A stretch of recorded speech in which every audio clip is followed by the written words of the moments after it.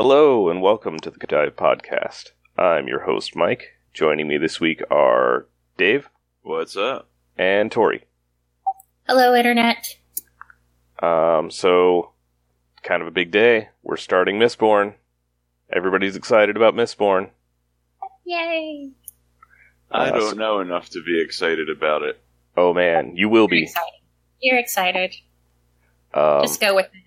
I'm excited. So today we're just going to cover the prologue. But before we get to that, we're going to do good thing, because we always do good thing. So, Dave, what you got?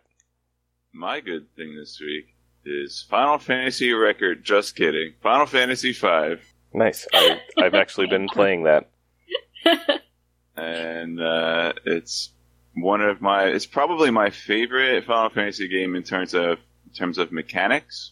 However, I've been doing a charity run called 4-Job Fiesta where I don't get to make full use of that. But the interesting thing about it is the game is pretty much beatable with almost any kind of setup. So every summer around July, August time, there is an event called Final Fantasy V 4-Job Fiesta where players of Final Fantasy V, casual or professional, can do runs where they are randomly given jobs or classes or whatever you want to call them to complete the game, and people will pledge money for every completed run, and they raise tons of money for an organization known as Child's Play, which is I think it's an organization made by gamers specifically to embetter the lives of children that are hospital bound. Child's Play was actually originally created by the Penny Arcade guys. Jerry Holkins, Mike Krahulik. Taiko and Gabo. Yep. And yeah, every year they deliver, I want to say the past few years they've been getting up into the millions of dollars worth of basically just gaming stuff for kids who are stuck in hospitals with various illnesses and ailments and what have you. That's correct. I actually donate to Child's Play at Christmas time every year in memory of my late brother, who was a lifelong gamer, and I felt like that was a good way to honor him. But yes, they raise millions of dollars in cash and also donated gaming equipment, and they distribute it to hospitals all over the world, actually. They started just with all over the United States, but they've kind of spread out. And it's a really good charity, and you should think about donating to it. But I am excited to hear about this 4-Job Fiesta thing, because I didn't know that existed, and Final Fantasy V is my favorite Final Fantasy game.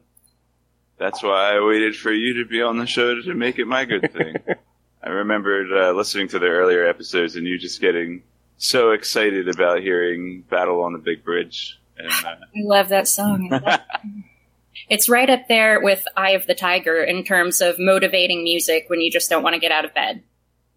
Yeah, I should change my alarm to Battle on the Big Bridge. Or Battle on the Bridge.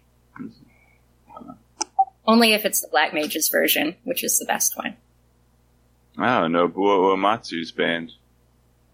Yes, indeed. Nerds. I'm sorry, are we not doing a podcast where we discuss fantasy novels?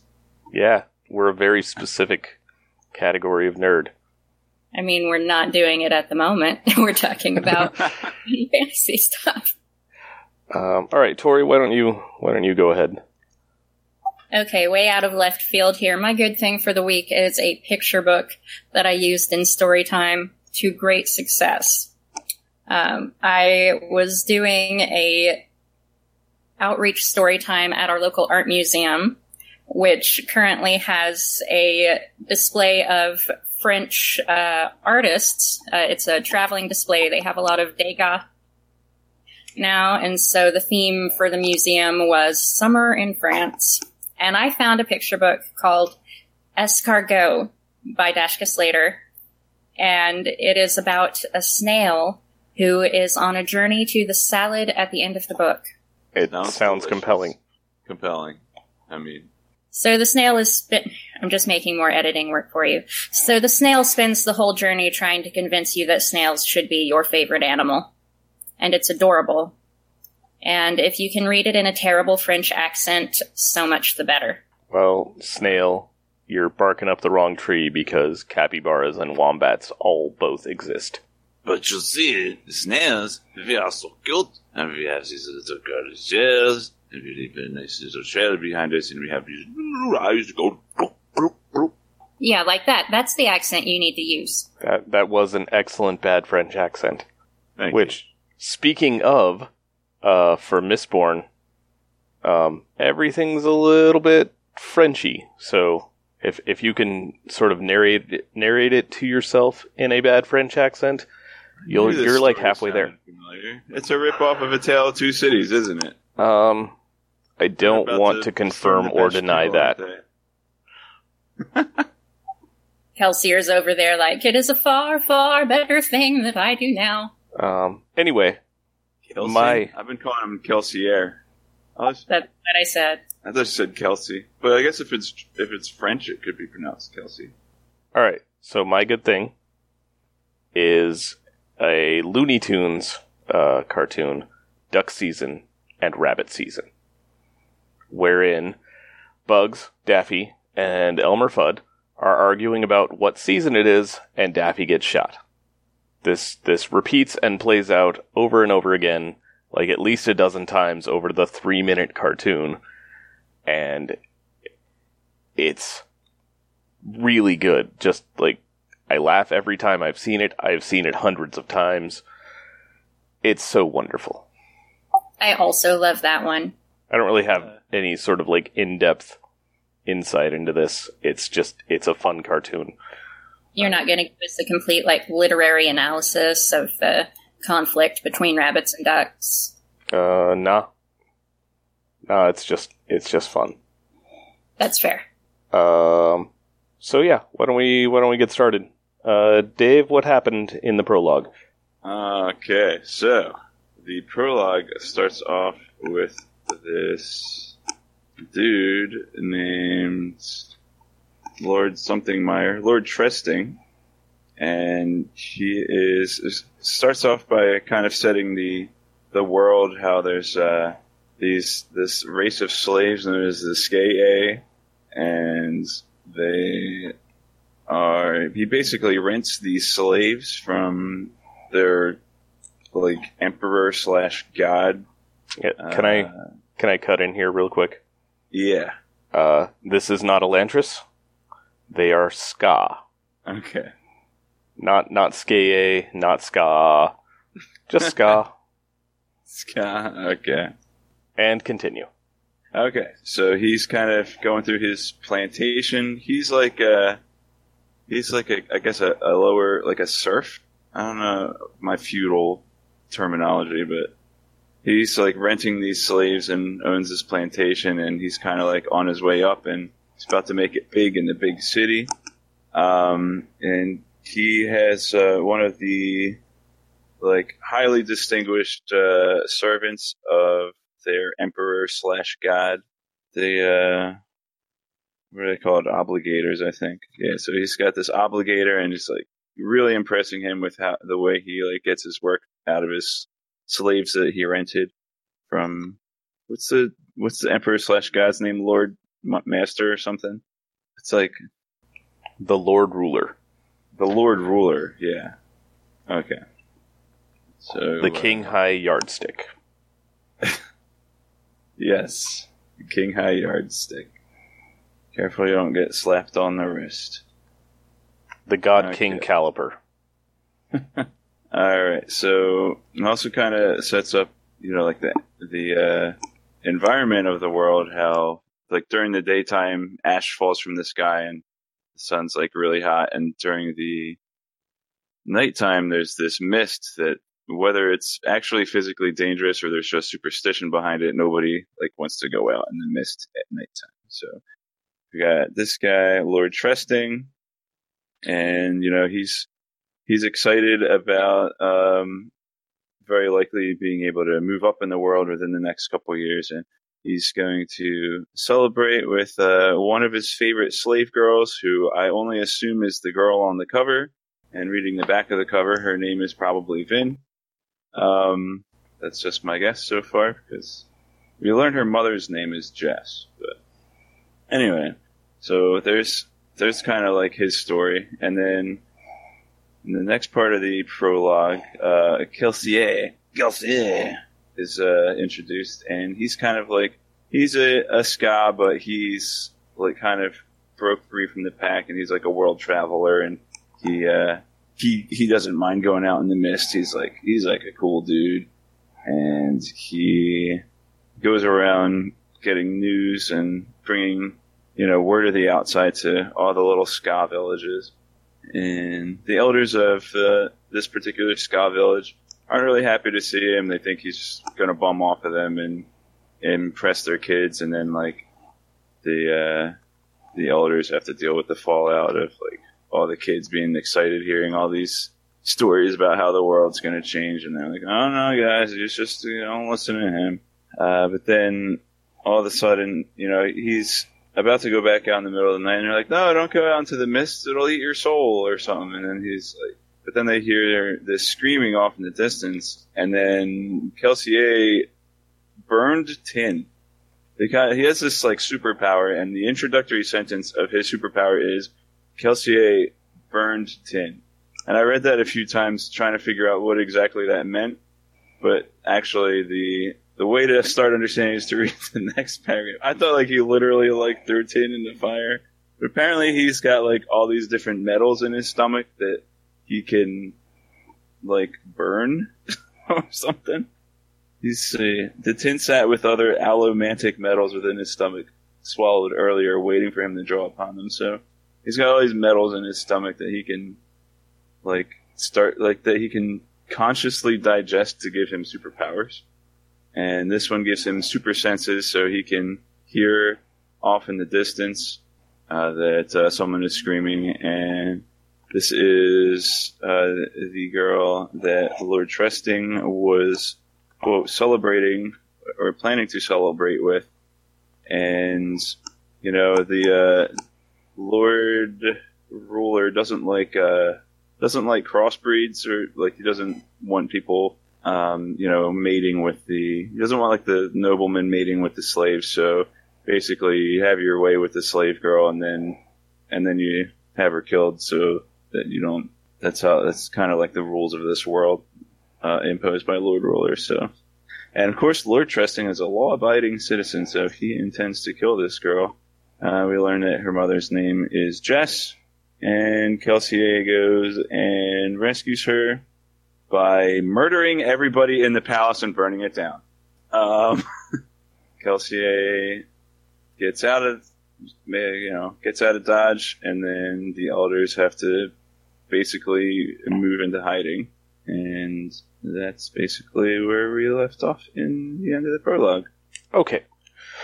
So, first off, you are almost certainly pronouncing his name correctly. However, you are not pronouncing it the way that literally anyone else does. The audiobooks call him Kelsier. Brandon calls him Kelsier. It's probably correctly pronounced Kelsier.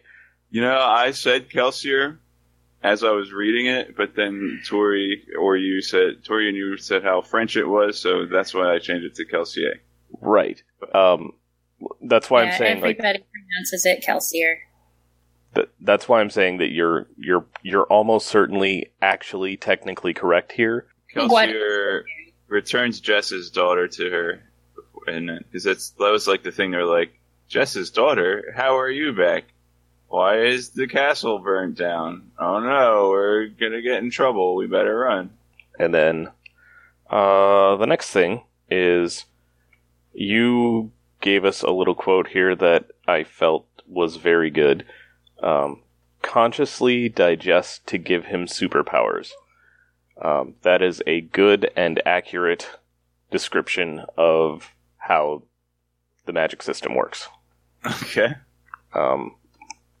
And then, sort of a last thing, and this one took me a while the first time I read, but the world looks very alien to what you might be thinking of. So, the sun is red, ash falls from the sky, the plants are brown rather than green. Like, all of these are very sort of key components to the setting that all get mentioned here in the prologue, but it's descriptive, and generally when I'm reading something for the first time, I sort of skim over those. Yeah, I thought that the sunburned red was just metaphorical. Nope. It was a hot summer day. Nope. Actual, literal red sun. Superman would not have a good time on Scadrial. Unless he turned out to be an Allomancer. I'm not convinced anyone has a good time on Scadrial. It's not a great place. Yeah, it doesn't sound that way. Yeah, they have to clean all the ash off the plants. It seems annoying. Mm-hmm. Right. So even though this description comes up several times in the prologue and throughout the book, my brain just never makes that switch. Like, I will be imagining green fields right up until Sanderson tells me they're brown again. And I'll be like, oh, right. Alien world, different from ours. This is one of the reasons I don't read science fiction and focus on fantasy, because most fantasy takes place in medieval Europe, more or less. Is that your cat? No, that was my dog. I have house guests, and one of them came down the stairs, and Phantom thinks he has to protect me from everyone coming down the stairs. It's okay if they come through the door, but if they're already out, it's a problem. So, that's what that was. Okay. I thought maybe Dave was just really hungry. Right. Well, I just had a bowl of cereal. Yeah, so I sort of blame the Wheel of Time for causing me to just mentally skip over descriptive paragraphs like that. Because, dang, really Robert Jordan. Though, in these prologues, I mean, Sanderson crams a lot into the prologues. Yeah. Yes. In Mistborn, in Warbreaker, in Way of Kings, basically, he uses the prologue to throw you into the world and cram it full of world description and how the magic works. I can't think of one of his books where that's not true. Correct me if you think of one. I mean, Elantris only had a one-page prologue, and... Yeah, but it covered everything that I just mentioned. Maybe. Explain how the magic doesn't work. And then... Right, and it continues to not work throughout the book until Raoden fixes it, so... Stormlight has both a prelude and a prologue, which actually does even more of that. And that confused me when I read it. Dave will find out when we get there, but you've got one of them is talking about this awesome assassin guy who can throw people at the ceiling and they stick there, and then we start talking about this soldier on the battlefield, and what? It's kind of a jarring transition, but it all makes sense as you keep going. Like how actually, there's a prelude, a prologue, and then a flashback. Because you're forgetting the actual prelude, which was a different thing that I don't want to go into specifics for because Dave is here. You can talk all about it when you kick me out. Yeah, and we will. Is that girl... So is Jess's daughter Vin? I can neither confirm nor deny. Fine. Actually, in actual question terms, that gets you a Rafo. Fine. I knew you weren't going to answer anyway. And I also liked that you, until you remembered his name, you called Lord Trusting Lord Somethingmeyer. That was just fun. So is the girl on the front of my cover Vin? Probably. Okay. It might depend on what cover you have, but I feel like that's fairly safe. 2 daggers, she's wearing a cape, and she's like jumping through the mist. That's probably Vin. Okay. What final question is Jess's daughter the girl on the front of my cover? Read and find out. Dang it. Thought I could trick you. I love the circuitous route that this is taking. Oh man, if you ever get a chance, actually listen to some audio from like a Brandon question and answer session. Dave is like very surface level with this. There's some people that get deep. That like try to get answers out of him that they know he shouldn't answer. Yeah, except he often does answer. Like, unless it's sort of a plot crucial element that's going to show up later, he's usually pretty good about like, yeah, or no, or your question has sort of a flaw in that it assumes some things that aren't necessarily true, or in the case of like, is this thing possible? I mean, technically, yeah, because you can do a lot of stuff with the magic systems, but in practical terms, probably not. But yeah, Q&A sessions with Brandon are very interesting and also like the nerdiest thing you've ever listened to. I like that they're the kind of thing that they make fun of on The Simpsons. Yes. If the Simpsons ever decided to go that deep. Is it possible to get out of the dungeon without using the wizard's key? I mean, yeah, that's basically it. In episode 2F03, where Itchy plays Scratchy's rib cage like a xylophone, he strikes the same rib twice in succession, yet produces two completely different tones. What are we to assume this is some sort of a magic xylophone? Except with Brandon, that scene would have been intentional, and yes, it's a magic xylophone. So, you've only met a few characters, but who's your favorite so far? Probably the old dude. Menace? Yeah, Dennis the Menace. No, he's the fake old dude. Who's the real old dude? Where is he? Was that not Menace? I thought that was Menace. Menace is a real old dude. Menace is the real old dude. Tepper is the fake old dude. Okay. Yeah, there we go. Yeah, Menace is probably my favorite so far. Because he's like, he's wise and he is basically,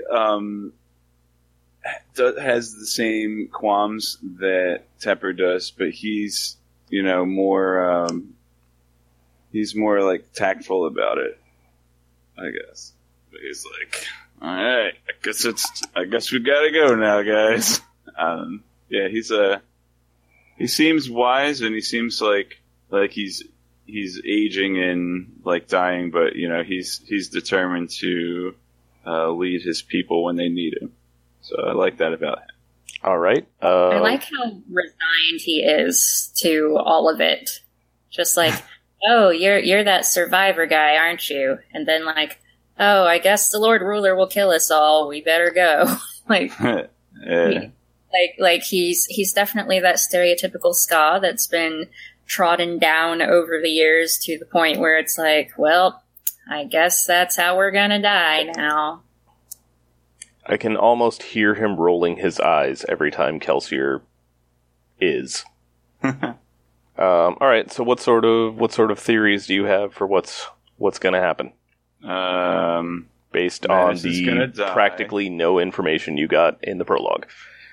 Jess's daughter is going to break free of the village and find Kelsier, and I also read the back of the book, which is kind of cheating.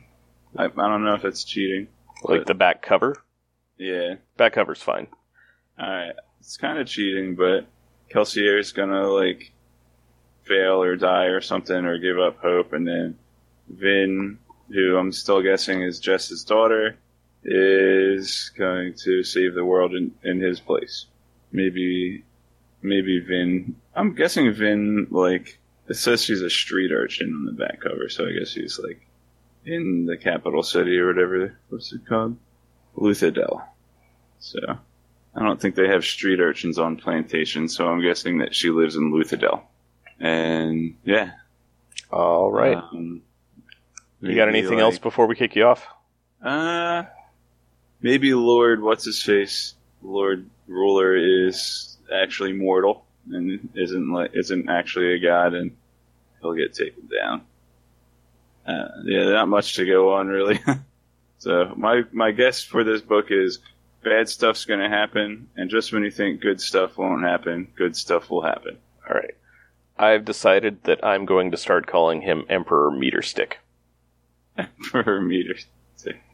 Yeah, that's the PAL version, right? All right.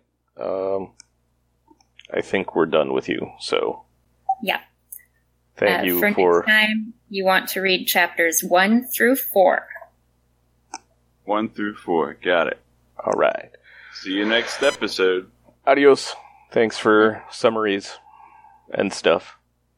I'm gonna go watch the duck seasons. Okay. Rabbit season. This concludes the spoiler-free section of our podcast. If you are, as I am, reading along for the first time, we recommend that you stop listening now, as the following will contain spoilers for not only this book, but for other Cosmere books as well. There may also be general spoilers from any other source material. Spoilers begin now. Sean Bean's character dies. Alright, ye be warned, here there be spoilers. So Dave got about everything wrong. Yeah, just about. Like, shockingly wrong. So, yeah, Vin, over the course of 3 books, proceeds to not ever save the world. She tries, and she gets close. A for effort. Yeah. Vin just does not do it. Nope.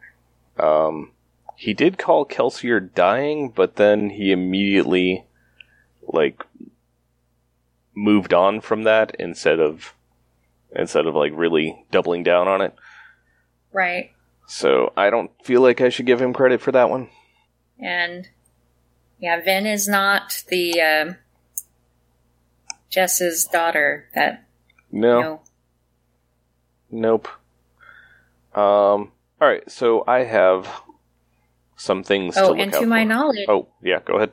I don't remember if Menace dies. I assume he does somewhere toward the end, because lots of people do, but... Yeah, I know when next we see him, he's alive and in the rebellion. Yeah, we see him again, but I don't think we ever get, confirmation of whether he lives or dies. I don't think we hear about him again after that scene, so... I suppose I could look it up on the Coppermind.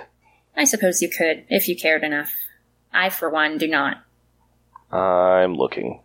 Menace, the Coppermind, 17th Shard. Nope. We get nothing. Okay. I mean, by Era 2, he's almost certainly dead, so there's that. But... Nope, we don't get any confirmation during this. I think he's only in the first book, too. What Dave got wrong. I feel like he did get some stuff right, or not so much that he got it right, but that he was actually really paying attention as he was reading his prologue, more than you and I would have been doing on our first read-through. Oh, definitely. Good on him. Like I mentioned earlier, I get confused when they just throw you right into the middle of the magic like that.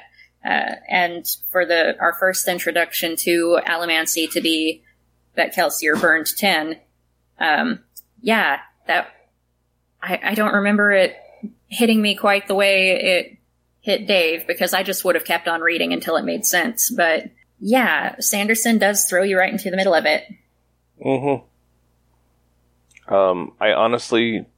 I remembered the prologue to this actually being a little more action-y, with, Kelsier actually going in and fighting folks, but I guess I was confusing that with the later scene where he goes and raids, I want to say Keep Venture, which is still, early chapters, chapter 3 or 4 or something like that. So we'll get to some nice action very quickly, but yeah. It's interesting how, because like you, that's how I remembered the prologue going, but all of that happens off screen, and it's not until you get farther into the book that you realize that that's probably how it went down. Yeah.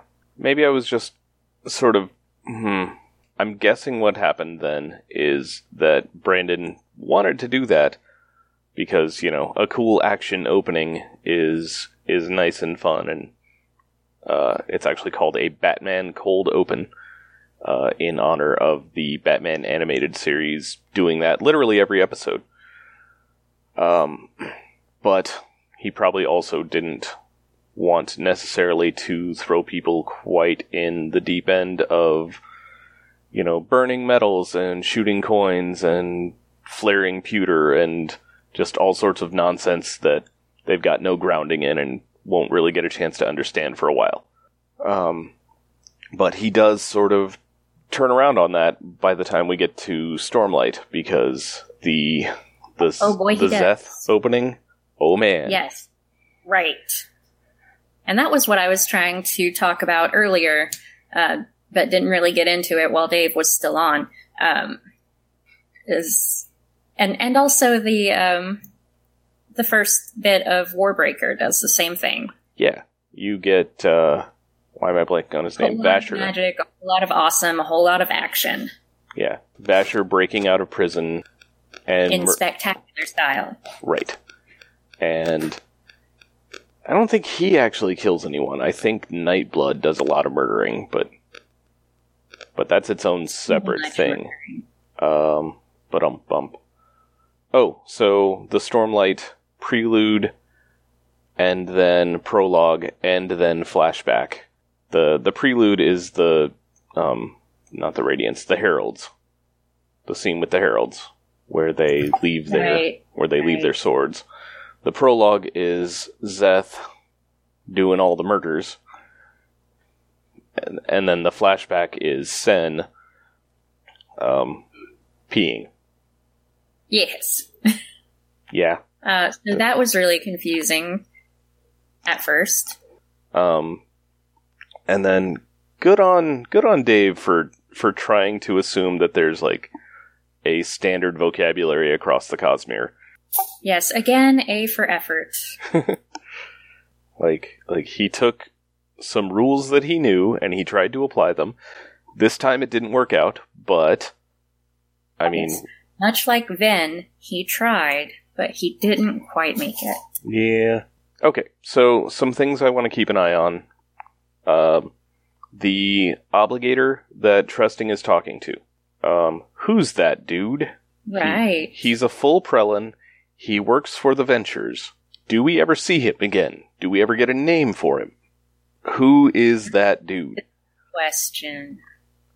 I tried to do some digging, but like honestly, the search terms I've got are so vague that they got me nowhere. Like, now, did it specifically say he worked for the Ventures? I thought they all worked for the Lord Ruler and just sort of were contracted out to these houses sometimes. That's basically how it works, but he's there specifically on behalf of the Ventures at that point. At that point, yeah. Which would imply then that we're likely to see him again later at one of the many Venture gatherings. But I don't know. So that's something to keep an eye out for. That's an interesting question. And this prologue actually included a lot of things that I didn't remember being mentioned quite this early. So we have mention of the Koloss. We have mention of Mistwraiths, and of Mistwraiths that can take human form and replace a person. We have mention of Inquisitors. Like, we don't get really explanation for any of this stuff, but like it all gets dropped right here, which is kind of huge. Yeah.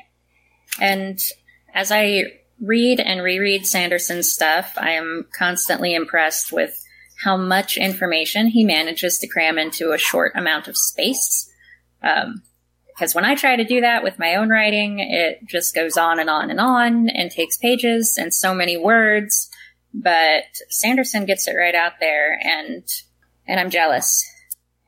Oh, and just a reminder, Koloss get mentioned actually quite frequently in the first book, but you don't see them until book 2.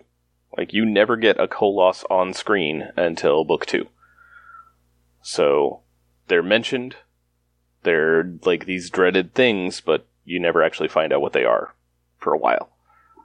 And then, as far as like Mistwraiths, you get to see a little bit and get some explanation on them in this book.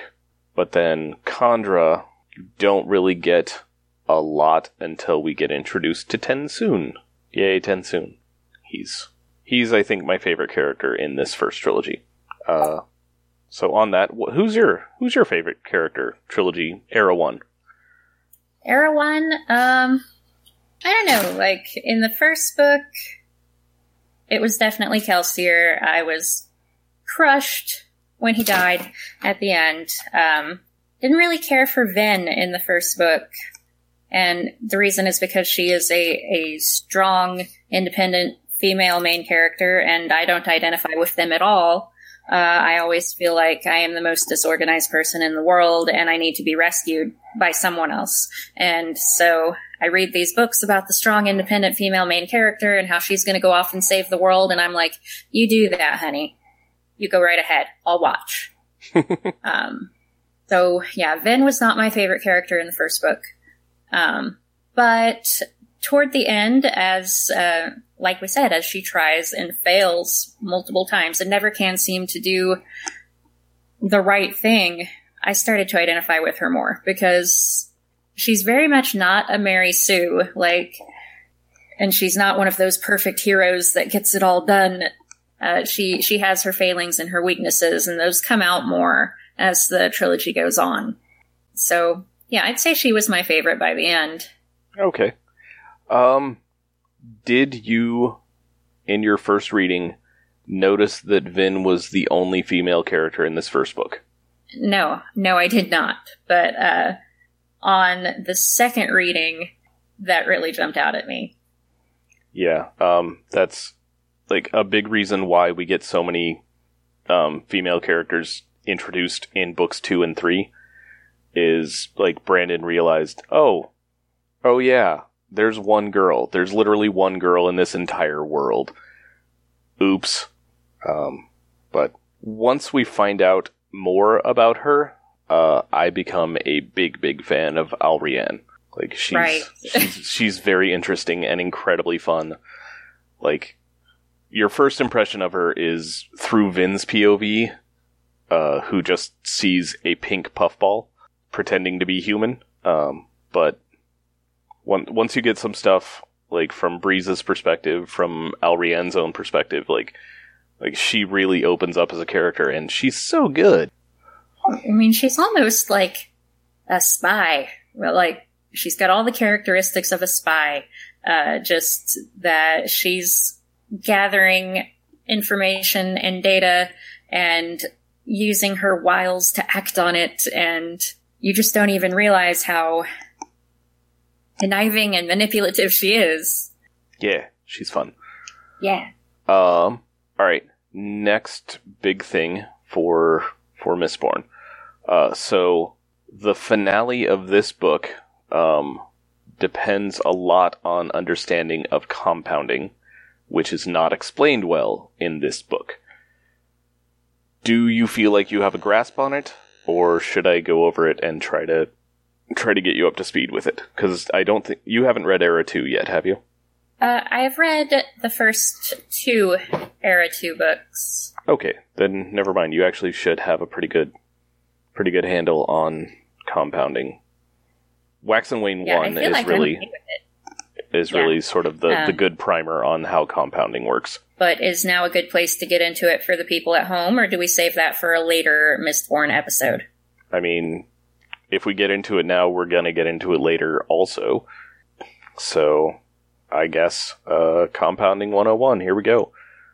Okay. Alright, so there are 3 magic systems on Scadrial. They all deal with metals. The first is Allomancy, the second is Feruchemy, the third is Hemalurgy. We don't care about Hemalurgy right now. It's not relevant to this discussion.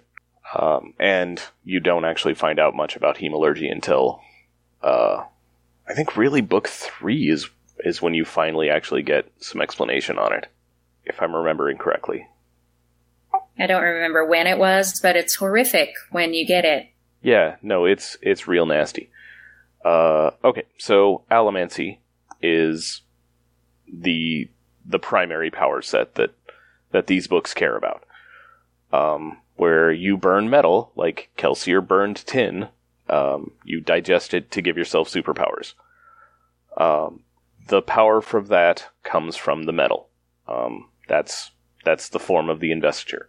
What metal you burn gives you different powers, and that's very straightforward. Like, most Allomancers can only burn one metal, and then they only have the one power. Mistborn can burn all the metals, and so they have access to all these different powers, and they can interact and work together in different ways. Furukami... And you should also mention that it's either all of them or just one of them. Right. Like, nobody has two. Well, you get into some stuff, but that deals with hemalurgy, which I don't want to deal with right now. Anyway, so the power from allomancy comes from the metal. In Furukami, it's basically the metal is a battery for things that your body can already do. Things like strength, things like sight, hearing, a sense of taste, sense of smell, your physical weight you can store. You can store sleep. You can store breath. Like, you can hyperventilate yourself for a little bit and store some breath so you can hold your breath longer. You can store body heat. Like, there's all sorts of interesting things that can be stored in these metals. But it comes from you, and then you just get that same amount back. There's no net gain or net loss. So if you make yourself half as strong for an hour, then you can be that much stronger for an hour, or a lot stronger for a way shorter amount of time.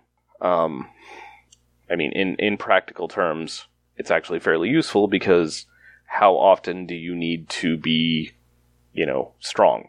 Like how often does it matter that you can only lift half as much as you normally do? How useful would it be to Not very often for me, because I'm lazy. Yeah. How useful would it be to just be able to make yourself, weigh half as much all the time? I would sure enjoy that. And Phantom apparently is enjoying that squeaky toy. Yeah, I tried to take it away from him, but he just seems so happy with it. No, that's cool. It's good background. So yeah, Furukami is, like, it's a net zero effect. All you can do is change, like, when you have access to this. Compounding is when you have allomancy and Furukami. What would happen? Somebody had allomancy and Furukami. So what happens there is, if a Furukamist stores an attribute in a piece of metal, let's say a few flakes suspended in an alcohol solution that they then drank. Let's say they stored, let's say it was pewter, and they stored some strength in it. And then, when they burned that pewter, what happens is they get what they stored in it back exponentially greater. So it doesn't make the pewter burning better. Like, that factor, the allomancy, is still just, it is what it is. You can't really be better. Instead, what it gives you is this huge now store of strength that you can immediately throw into a pewter mind, and then just basically have an infinite storage of strength. So, the important thing to keep in mind about compounding is that it doesn't affect the allomancy end of things. All it does is it gives you basically an infinite resource of the Furukami aspect. So yeah, does that track? Like, yes, it does. Like, in Era 2, our big example is Mild 100 Lives, who is a double gold. He can burn gold, which doesn't really do anything useful, and he can also store in gold, which gives him health. So, the allomancy isn't affected, but it gives him basically an infinite storage of healing, which he uses to get shot in the face with a shotgun, and keep a stick of dynamite in his cigar case in case he ever gets, trapped in a net. And I think he gets his hand shot off at one point, just like completely off, and it grows back. That one good scene from Deadpool style. Right. Although I don't think he ever had, like, the baby hand. Maybe. Let's pretend. But there's no unicorns on Scadrial that we know of.